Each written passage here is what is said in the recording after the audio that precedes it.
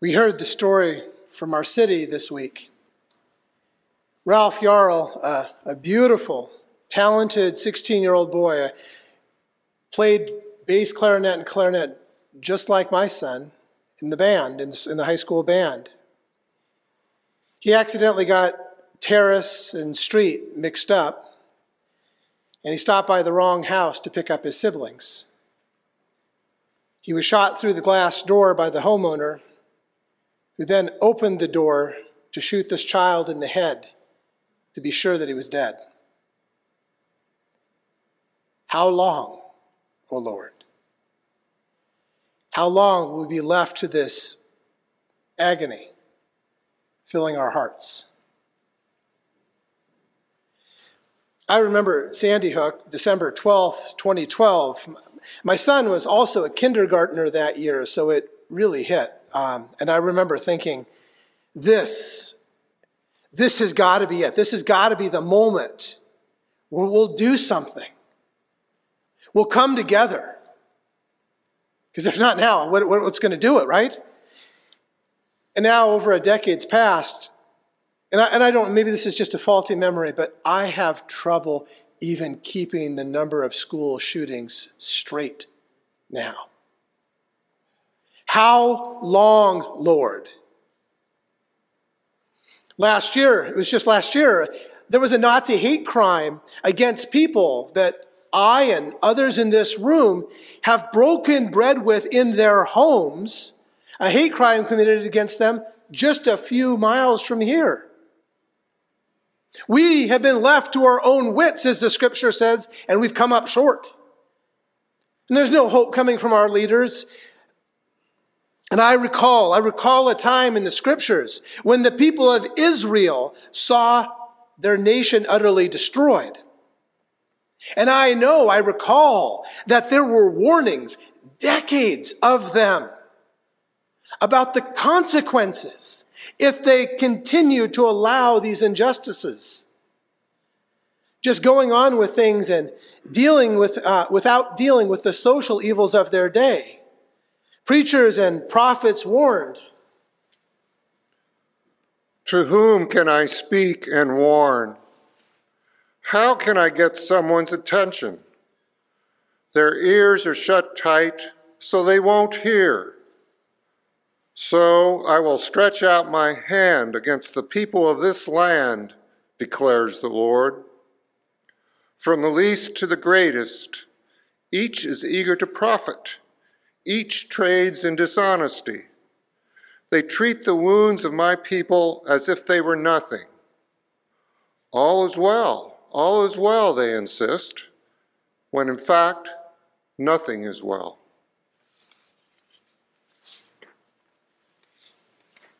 The day came when the consequences came. The once proud and powerful nation was brought low. So I'm not going to tell you that this is all okay and everything's okay. Not today. I'm not going to tell you that having another march or direct action is going to do a thing. I'm not going to say that today. Not after a few days where I've spent looking at that young man's face. No. Today we need to lament. Good, old-fashioned lamentations. Now, if you don't know about lamenting and what this is about, because I think we've kind of forgotten about it. It's not one of those things, we don't talk about having lamentations. Even though, like I said, half of our psalms, there are well over 100 psalms. Did you know half of them are lamentations? There's even the book of Lamentations, and Jesus quotes Lamentations all throughout his life, all the way to the cross. But even so, it's easy to skip it. Not today, though. Lamenting is a kind of praying. It's raw and it's real. Lamenting is looking at God and saying, "Look at me, answer me. Don't you see what's going on, God? Are you just going to let it happen? Let it be, as a black leader in our community said this last week, let it be open season on black kids with the only excuse necessary, well, I felt threatened, so I stood my ground. Not good enough. So you wonder, dear God, have we just lost? Is this how it ends? That's exactly what Psalm 13 was saying. We treat the wounds of injustice by raising millions of dollars for this boy, and there's nothing wrong with that. But it won't change anything. It'll just happen tomorrow or the next day. How long will our enemies keep defeating us? Do you know why people need to lament? Thought about this. I was like, why do you need to lament? Why are we called to lament? Because lamenting keeps us from growing numb, of pushing away the disappointment, the grief, the pain, the weariness, all those things, just to keep pushing them away. Lamenting keeps us capable of feeling compassion. Lamenting keeps us from the illusions that there's some kind of magic quick fix, because if there is and you know it, please share it, because we all need it. It's okay to admit that you have no idea how to fix this continuing violence, this racism, these evils. But lamenting doesn't just stop there. Good old-fashioned lamentation asks the real and the raw questions. And in fact, the book of Lamentations actually considers that maybe it is too late.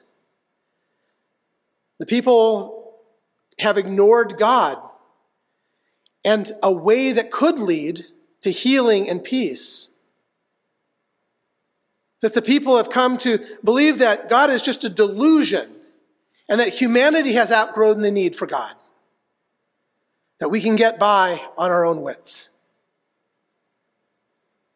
Lamenting takes seriously that there are consequences, tough consequences. But lament proclaims one small hope through the tumult and the strife. Lament proclaims God is good. Psalm 13 ends like this. But I have trusted in your faithful love.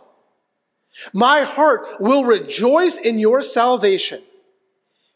Yes, I will sing to the Lord because the Lord has been good. Good. For a long time, black churches have had the call and response, God is good all the time. And all the time, God is good. And I remember the first time I heard this, I was a little confused by it because I kept thinking, imagining churches in which everyone was a slave, saying, God is good all the time. Because I would have been sitting in the pew thinking, really? I'm a slave. But that saying, that expression, was an act of lament. It's an act of praising God, even God who is good, even and especially in the midst of pain. Even and especially when the world is not good. And you can say that. You can still say that God is good. It is the ultimate trust in God, who then can work through us for transformation and injustice, if we allow it. That even in the midst of all the horrors of the evils that people do inflict on each other, are inflicting on each other, when people cry out, how long?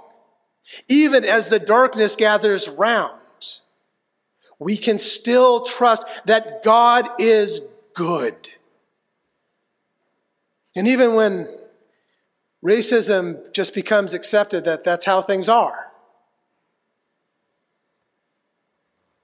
God is good, and the day will come when things will change. But until then, we lament. We lament. Every church, every mosque, every synagogue in this city this weekend laments the social evils, the injustices of our world that are shooting and killing children like sheep for slaughter. And there seems to be no end in sight. Just this week, cheerleaders are shot for going to the wrong car. Somebody drives into the wrong driveway, shot. How long? So we lament, but not as one without hope. So long as we hold on to that sweet, though far off hymn, that God is good, and the day is coming. For today, though, we sit together and lament, and now we rise singing.